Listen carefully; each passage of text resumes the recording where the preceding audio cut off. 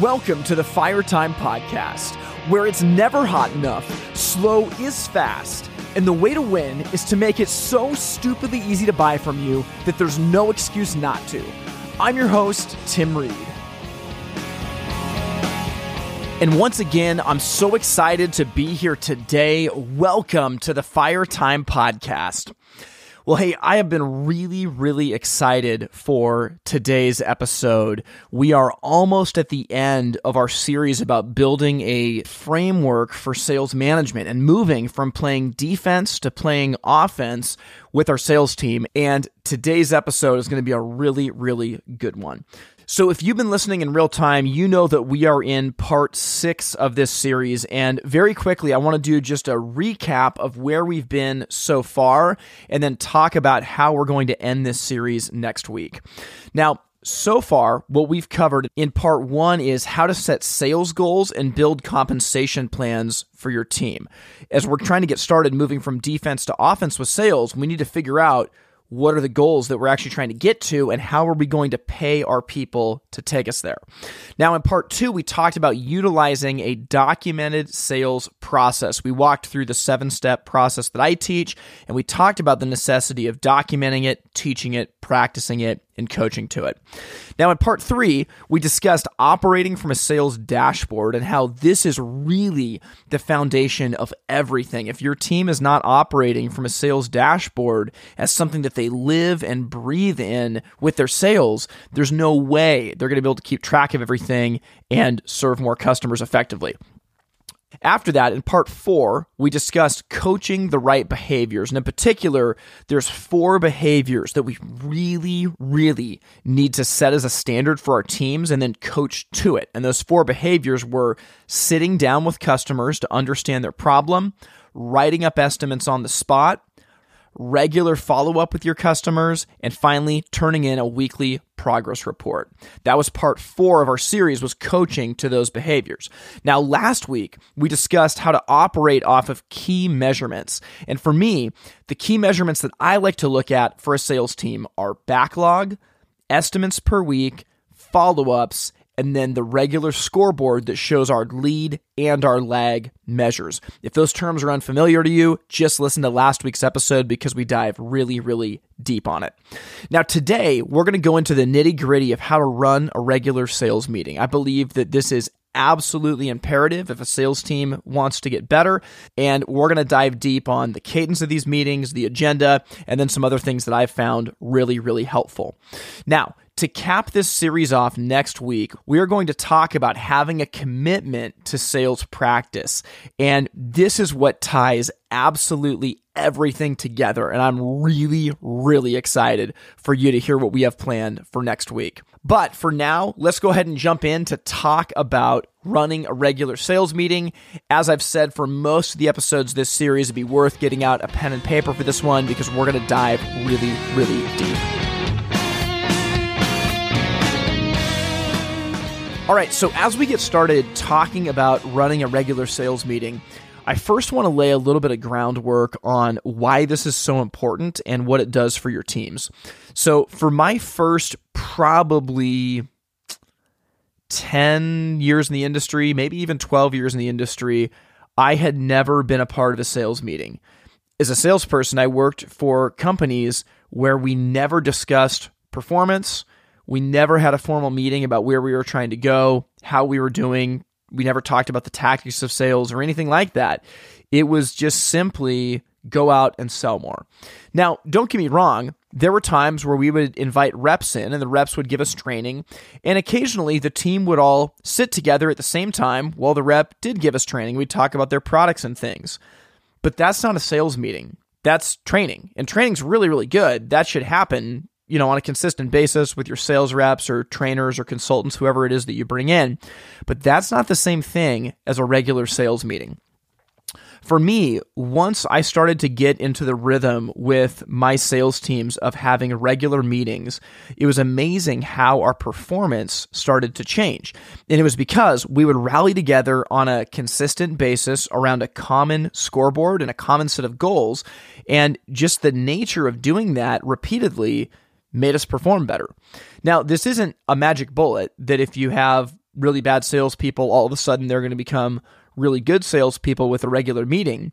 But what will happen is that a regular meeting will start to show you who your players are that really want to get better and who are content just to mail it in every week.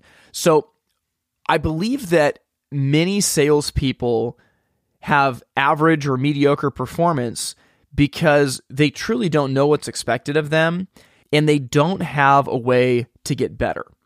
But a meeting starts to change this. When you start to have a regular sales meeting with your team, you're putting a stake in the ground and saying, this is important. Where we're trying to go is important. And it's important enough that we're going to carve out time to talk about it.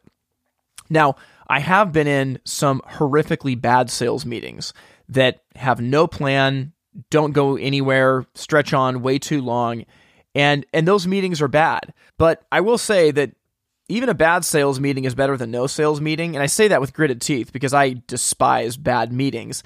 But even a bad meeting can inspire performance to some degree, and it's kind of like those statistics that show that even a negative, degrading boss inspires better performance than an absentee boss. It's kind of the same thing when it comes to a sales meeting.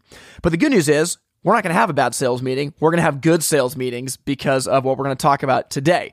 But I want to just tell you that this is really, really important. This is where you move from playing defense to playing offense with your sales, because this is your time to inspire your people, come around your goals, and it's essentially the huddle before going out onto the field the next week. So I've had companies tell me they don't have time for this. Where am I going to find 60 to 90 minutes a week for a meeting? I mean, my whole thing is like, if you don't have time for this meeting, well, good luck with your sales process, because I don't know what to tell you. You just got to make time for it. And it's worth sacrificing other things to make this happen. So with that said, I want to jump into a few different pieces of running a regular sales meeting. The first thing is frequency. So my advice would be to have a weekly sales meeting. And what I love to do is to make these meetings at the beginning of the week, either a Monday or a Tuesday, the first day of the week that everybody on the sales team can be there. Now, I would also suggest starting early. So if your showroom opens at 9 or at 10, I'd have your team come in an hour early. So it means they're coming in at 7 or 7:30. And you're probably going to need to buy coffee and donuts every single week. You need to make it worth the team's while. They need to be excited, at least to some degree, to be there. But one day a week, the team can come in early. When we make time for it at the beginning of the week, we can use the momentum of the meeting to shape our behavior and our performance for the rest of the week. Whereas when we have sales meetings on a Thursday or on a Friday, oftentimes we're feeling the drag of the week's already kind of gone by. We've already gotten chewed up and spit out, and the weekend's just one day away. It doesn't tend to inspire performance. So I love these meetings to be early in the week. And I would truly set a target of 60 to 90 minutes. Maybe at the beginning you start with 60 minutes, but I think you'll find as we go through the agenda for these meetings, it's pretty easy to jump to 90 minutes and still have it be a very, very effective meeting. So that's what I like for cadence. I like these meetings to happen weekly, and I like to have them happen early in the week. Now, the next thing when it comes to a sales meeting that you have to come prepared with is a scoreboard. And we talked last week about operating off of some key measurements. We talked about lead versus lag measurements. We discussed follow-ups and estimates per week as leading indicators that lead to backlog, which then leads to invoice sales. Whatever your scoreboard is, that has to be prepared for every meeting. If you don't have a scoreboard, there is not a common ground to talk about what our performance is. So you want to build the rhythm of measuring these behaviors every single week and coming prepared to your sales meeting with that scoreboard. This is why being a leader is so difficult, is that you got to show up prepared to these meetings, and there's just not really another way around it. Now, maybe you can enlist some people on your support staff to help you, depending on how big your company is. But if not, it means that you've got to put this scoreboard together. But for your sales meeting to be effective, your team's got to have something to rally around. One of the things that I really, really like to do in sales meetings is I stick with the same agenda for every single meeting. And in a perfect world, I include the agenda in the calendar invite so that everybody going to the meeting knows exactly what we'll be covering. And on the agenda, I try to put time allotments for each different part of the meeting. So as we go through the agenda in just 1 second, I'll tell you how much time I like to spend on each part of it. But honestly, I would include this in your calendar invite so that your entire team knows this meeting is starting somewhere and it's going somewhere with this dedicated time for each section. In addition to that, I like to make sure that the weekly scoreboard is sent out, if possible, the night before, at least a couple hours before the meeting, so that the team can glance at the scoreboard before they get there to understand generally where performance is, and then the meeting can be a discussion around that performance. Okay, so let's jump in and start talking about the agenda. Now, for me, I keep a really, really simple meeting agenda, and I keep it to just 4 bullet points. That's it. And again, those 4 bullet points can pretty easily occupy 90 minutes, but it's okay at the beginning if you make it just a 60-minute meeting. You'll easily be able to fill that with these 4 bullet points. But this is the cadence of how I like these meetings to go. Item number 1 is that we review the scoreboard. Number 2, we discuss goals for the upcoming week and progress on our goals for the current week. Part 3 is training and sales practice. And then part 4 is we air grievances. So it's a really simple agenda. Part 1, we review the scoreboard. Part 2, we discuss goals for the upcoming week and progress on our current week's goals. Part 3 is training and live sales practice. And then part 4 is the airing of grievances. Now, a lot of this has been inspired by a book I read a number of years ago that I mentioned at some point earlier this season that's called The 4 Disciplines of Execution. It's a phenomenal book on executing ideas and getting things done in your company. And one of the 4 disciplines of that book that they talk about is creating a cadence of accountability. And so this agenda was largely inspired by that, is that we're creating a cadence of accountability together. Now, when it comes to reviewing the scoreboard, there's a few things on this, and this episode isn't specifically about putting together an effective scoreboard, but we'll go here just because it's important to talk about in this part of the meeting, is that your scoreboard should be really, really simple. It needs to be a player's scoreboard, not a coach's scoreboard. So we discussed this a little bit last week, that oftentimes managers and business owners have these really complicated metrics and scoreboards that they look at to try to keep their business afloat and moving. That's great. But for your salespeople, you need to simplify it. It needs to be metrics that directly affect their pocketbook, that they care about hitting. It needs to be their scoreboard, not yours. So the scoreboard needs to be simple, and it needs to be something that anyone on the sales team can look at and in literally 5 seconds understand if they're winning, if they're losing, and who's doing what. So that's a challenge as a leader, but I'm telling you, you can do it. It's not as hard as you think. It just takes a little bit of time and a little bit of intentionality. So in part 1 of our meeting, we review the scoreboard. And what I would recommend doing is, instead of having you as the boss or as the owner reading the scoreboard to people and saying, "Hey, Joe, so your sales were here last month. You did this many follow-ups. Now, Stan did this many follow-ups and his sales were here." Rather than doing that, what we want to do is have the team self-report. So as we go through each of the metrics on our scoreboard, if we use some of the metrics from last week, for instance, we would maybe start with our follow-ups. And we would just start by saying, "Okay, everybody, we're going to talk now about our follow-ups for the week. I've got the scoreboard right here in front of us. Susan, can you talk to us about your follow-ups?" And then let Susan talk about her follow-ups. "Okay, great. Hey, thanks a ton for sharing that, Susan. Eric, can you talk to us about your follow-ups?" And then let Eric talk about his follow-ups. And just go person by person, by name, call them out and say, "Hey, can you tell us about your follow-ups or about your sales or about the number of estimates you wrote up?" Whatever's on the scoreboard, metric by metric, go team member by team member and say, "Hey, Joe, we're going to talk about follow-ups now. Can you tell us about your follow-ups from last week?" Doing it this way and having your team self-report naturally starts to grow some accountability. Now, again, it's not a guarantee that everyone's going to buy in and be singing zippity-doo-dah while they report, their metrics on the scoreboard, but this does create buy-in, especially on your scoreboard. If you break the metrics down to individual performance, like as an example for follow-ups on the sales scoreboard, I would recommend that you've got a different bar graph for each team member, so you can see how many follow-ups team member A did versus B versus C. Same thing with backlog. You're going to have your total company backlog on that scoreboard, but I would recommend breaking it down individually so that team members know who the top dog is and who's lagging behind. That in and of itself naturally starts to create better performance. And I'm not joking that I've seen past sales teams where the top players, they coach the people who are at the bottom. And they come alongside them and they help them. So this doesn't just have to be like a dog eat dog world. Just because you have somebody who's at the top, it doesn't mean they're going to lord it over everybody else.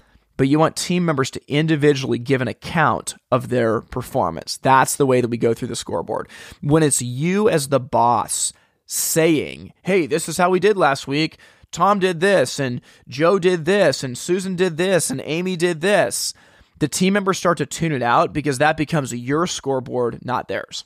Now, part 2 of our meeting agenda is that we discuss our goals for the upcoming week and our progress from last week's. So one of the things that I love doing is having every team member make some kind of a goal of what they want to accomplish in the next week to move the needle on the scoreboard. So let's just say that we're meeting on a Monday and we get done reviewing the scoreboard. Well, the next part of it is I could turn to a team member, say this team member's name is Robert, and I can say, all right, Robert, that's great. So what's going to be your one thing that you're really going to focus on this week to try and move the needle on the scoreboard for our meeting next week? Well, Robert's going to make a commitment to the team of what that thing is, and we're going to document it because we're actually going to make this part of the scoreboard. And after everybody goes around to talk about what they're going to do this week, we then go around and we ask them about their progress on what they wanted to do last week. And I actually like to make this at the very bottom part of the scoreboard. I like to list people's commitments from the previous week. So it's an easy, quick reference to say, awesome, that's a great commitment for this upcoming week. Here's what you had listed for what you wanted to do last week. How did you do on that? And let the team member talk about it. But part 2 of our meeting is that we're discussing goals for this upcoming week, and we're giving an account of our progress from last week's goal. And again, what this has showed me is that oftentimes when you get started with this with your team, you'll find that they really struggle with prioritization. I've had team members that I've worked with and I'm like, man, they have no idea what the important things are to do. But that's okay. Like you can come alongside and you can help them. You can help them brainstorm what would be something really effective that would move the needle. And over time, I promise you that they will become better and better at prioritizing the things that matter. Now, this will also reveal who your toxic players are.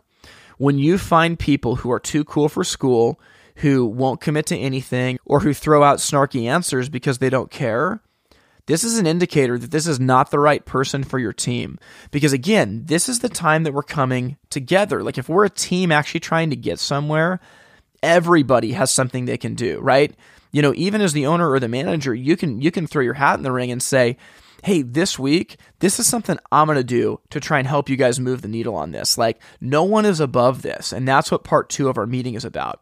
Now, I promised I would talk about timestamps. So reviewing the scoreboard as part 1 of our meeting, that really should only take about 10 minutes. It won't take that long. Same thing for discussing your upcoming goals.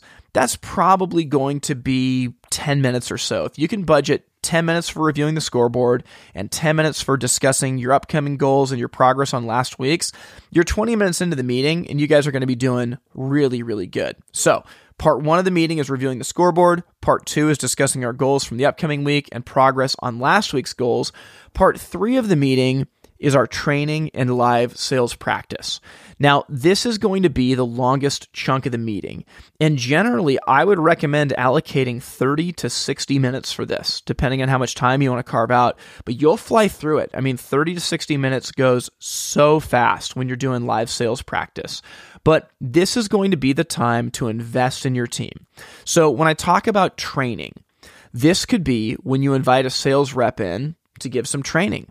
That's great. Make them come to your meetings on your schedule, right? They want to come visit you. perfect. Hey, we have a sales meeting at 7:30 on Monday mornings. What Monday is going to be best for you? We can give you 45 minutes, right? That's a great use of that rep's time. It's better than when everyone's running around in the chaos of the day. Use this time to your advantage for training. So that's one example of training.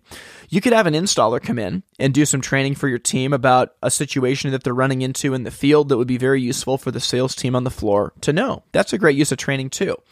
As the boss or as the owner, there might be something that you want to impart to the team, whether it's training on the new phone system or the new computer system or the new display model that's on the floor, whatever it is, those all count as training.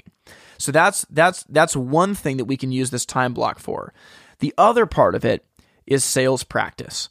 And my encouragement, like if you were going to make a cocktail of how much training versus how much sales practice should I do, I would tell you 3-part sales practice to 1-part training. That's what I would do, right? So like if you got 4 weeks in a month, maybe you've got one of those weeks dedicated for training and the other 3 for sales practice.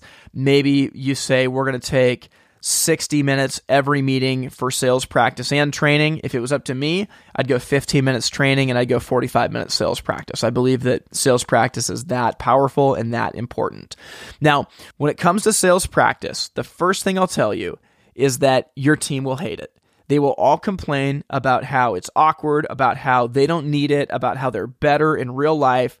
I've heard it all, and none of it's true. So, honestly, when people practice, it's not that they're better in real life with customers, it's that they're less self-aware. Truly.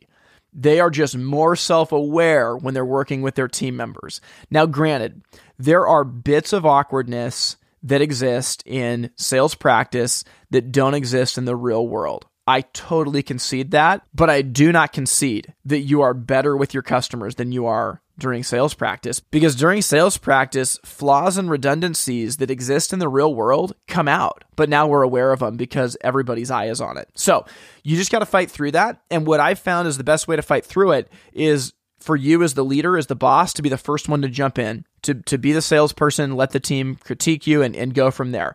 That creates an environment where no one is above it and everybody jumps in and participates. So what I would do for your sales practice is I would spend 30 to 45 minutes writing down a number of customer scenarios. I mean, I keep Word documents on my computer of like literally 25 different customer scenarios that I will print out and I'll cut up almost like a bunch of cards in a fishbowl, and everybody pulls one out, and that's their background story. Now, these don't get overly complicated. They're really simple. It might be 2,500 square foot house with a masonry fireplace, and you want something that's your primary heat source. Another example might be 1,500 square foot house in a remodel. The customer just visited XYZ competitor and looked at an XYZ fireplace. So I'll have it like that. That's the backstory. And you'll just go through a normal sales interaction. One of the things that I love doing too is giving everybody who's observing, who's not either the salesperson or the customer, a clipboard. And just keep it really simple and have a section that says what went well, and have the person just write down things that go well during that interaction. Have another part about what could be improved. And there's, some other things that I might put on there of like, put a check mark every time they use a piece of insider language. Put a check mark every time they say the word or they talk about themselves instead of asking about the customer's problem. I mean, you can make these as complicated as you want, but I would just recommend having a standard form that you use when you go through sales practice.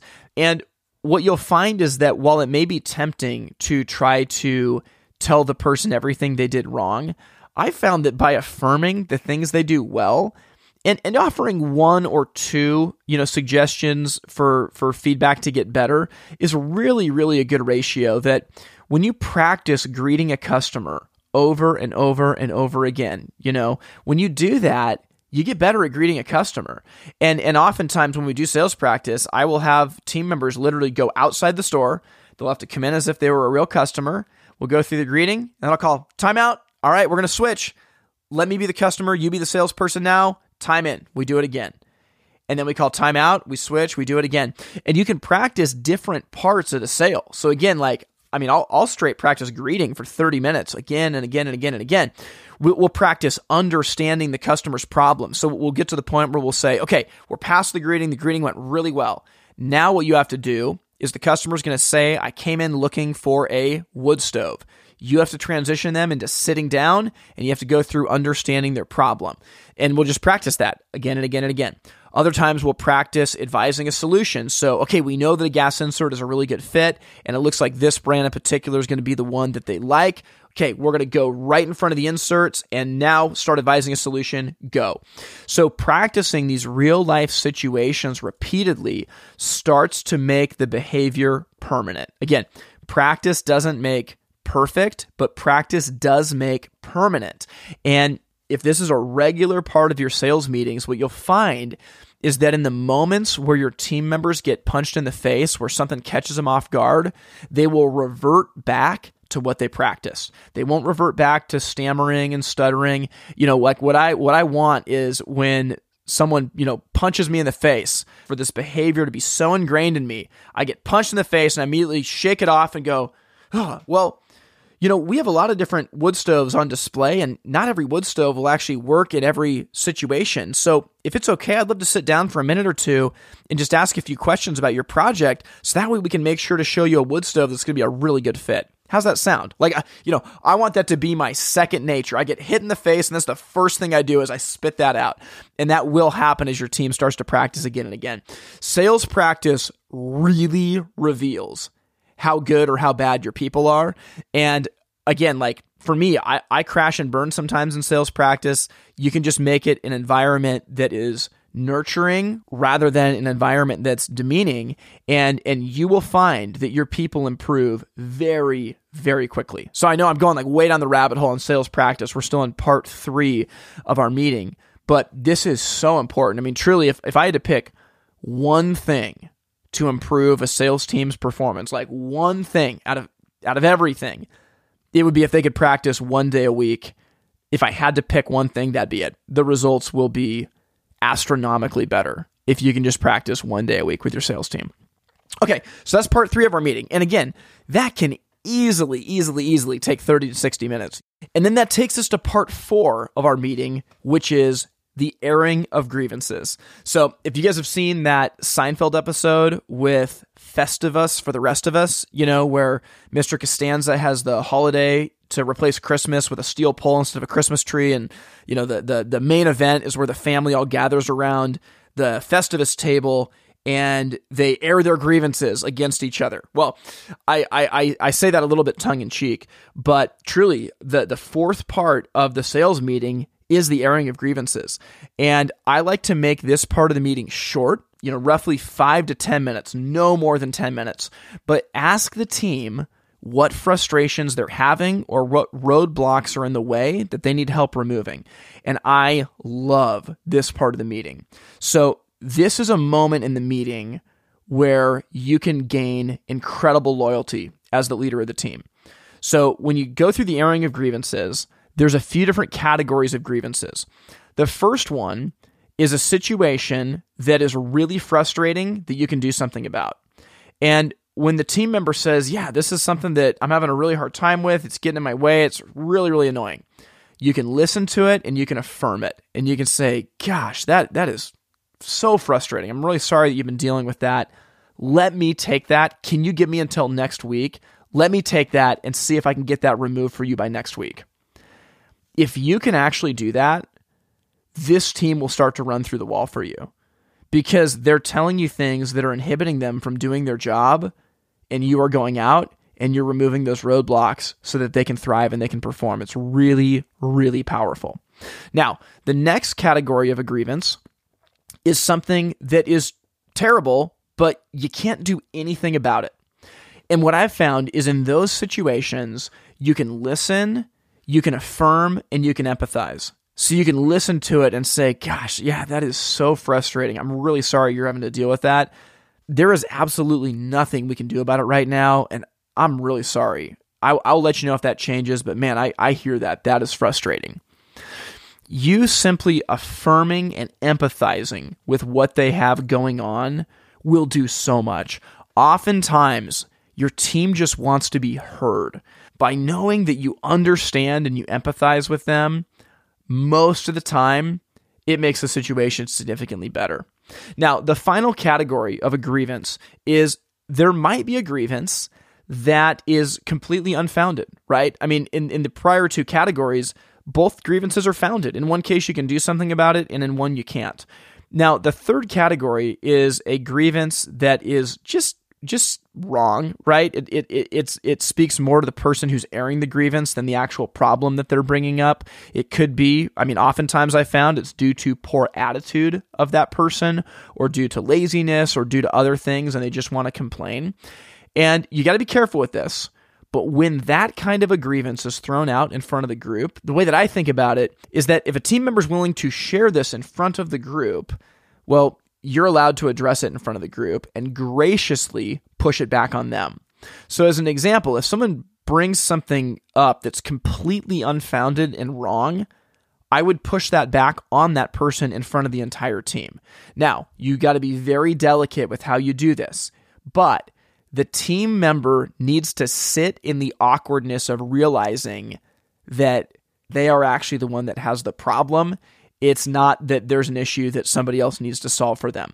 So I like the airing of grievances because I think that this is your time as a leader to show that you're in control of the pack, right? When obstacles come up that you can do something about, you take it and you deal with it. You make life better for the team. When something comes up that's outside of your control that nothing can be done about, you empathize, you're with the team, and you show them that you care and you understand.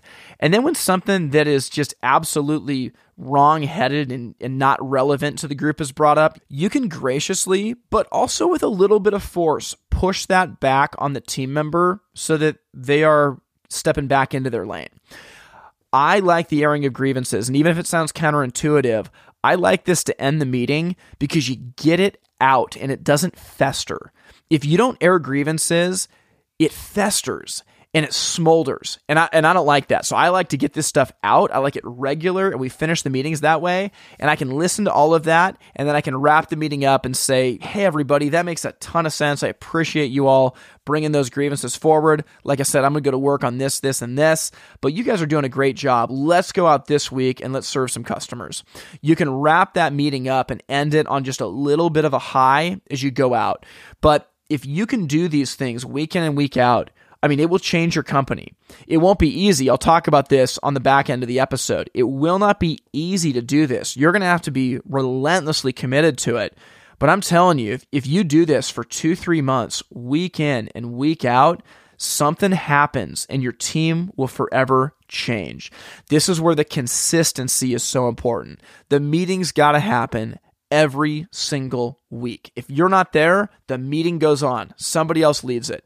Now, as you're starting out for the first time, I'm going to tell you, you probably do need to be there for the first 2 to 3 months. But as this thing goes, the meeting continues no matter what, no matter who's on vacation, no matter who's in the room. Even if it's one person, 2 people, we still have the meeting. Because this is the mechanism we have to understand how we're performing and help the team get better. So I definitely have some thoughts to share on the back end, but I wanted to take that time to dive really deep on why it's so important to have a regular sales meeting and what a specific agenda can look like as you get started with yours. Well, I hope you guys enjoyed that episode. I absolutely love getting to talk about this stuff. And the reason why, I don't know if I come across as overly intense or even maybe idealistic, but the reason why is that I have just seen this transform companies. I've seen this transform people. And if you stick with this over time, I'm telling you, you're going to have a different sales team, and you're going to realize that your people are capable of way more than you thought. Now, you might also realize that some of the folks in your sales team are not the right people for this seat on the bus. They need to go to a different seat, or maybe they need to go find a different bus. But this cadence of meetings will reveal that. As I mentioned, it is going to be really, really tough. You'll find, honestly, for the first 2 to 3 months of doing this, there may not be a lot of fruit. You're going to be nose to the grindstone, pushing people, getting these scoreboards done, trying to get the team to care about it. And what's going through their head is this just another thing? I don't get it. I don't see the big picture. But over time, when you commit and say, no, this is what we're doing, like this is it, over time, their behavior will start to change, but it will only happen when you dedicate yourself to it. In the book Good to Great by Jim Collins, he talks about a level 5 leader. And a level 5 leader is someone who has both incredible humility to care about things much bigger than themselves, more than their own personal ego. And at the same time as that incredible humility, they have a relentless iron will to push the objective forward. Both things need to be true, and that's the way that you need to approach these meetings. You need to be relentless. We are having these meetings. You have to show up. You have to give an account for your performance on the scoreboard. You have to practice. And at the same time as that, amazing amounts of grace and humility to come alongside and show your team how you want to help them, how you want to care for them, and how you want to grow them. The meeting is a big deal. I have kind of an ongoing debate with Grant Falco about what is the one underlying characteristic that is indicative of if a business has a chance or not. And his answer to that is that the team has to have some semblance of regular meetings. Because as a leader, this is your place to make change. As a leader, it's no longer your performance that matters. Your individual performance is no longer the single driver of the business. It's you being able to inspire other people to perform. And that's much different. You can't just put your nose to the grindstone more and inspire other people. Like, you got to make time for it. You got to get in their corner and you got to find ways to do it. And this meeting is one of your only mechanisms that you have for inspiring the performance of others. So I hope that you got a lot out of that. I think that the things we talked about with the cadence, the timing, the agenda, I think that those are really, really important. Now, if this podcast has been a blessing to you and you want to support it financially, you can do that by going to the website patreon.com/itsfiretime. That's patreon.com/itsfiretime. And guys, next week, we are going to put a bow on this series. And after that, we'll move back into a cadence of interviews like we normally do with this podcast. But next week will be our last episode on this series of creating a framework of sales management, of moving from playing defense to playing offense with our sales. And it's going to be all about a commitment to sales practice. And you might say, well, Tim, I thought you already talked a lot about sales practice on this episode. I did. But man, we're going to talk next week about what a relentless commitment to sales practice looks like, and I'm really excited for you to hear this episode. We've never done anything quite like it before on the podcast. I think it's going to be really, really fun. So with that, your marching orders for this week are to carve out your dates for when you're going to have your sales meetings and what your agenda looks like. You're welcome to use the fourfold agenda we talked about today. Maybe you want to add something or take away something. That's great. Make it your own. But this week, set the precedence for the meeting and the agenda. Because if you don't start now, I don't know when you're going to, right? It's one of those things like, when was the best day to plant a tree? It was 20 years ago. But that day's come and gone. So the second best day is today. So let's get started doing that. Hope you guys have an amazing week. We'll talk again very soon. Thank you for listening to the Fire Time Podcast. To learn more, visit the website itsfiretime.com. Music from this episode was written and recorded by In Bloom out of Portland, Oregon. We thank you for listening to the Fire Time Podcast, where it's never hot enough, slow is fast, and the way to win is to make it so stupidly easy to buy from you that there's no excuse not to. We'll see you next time. I'm all into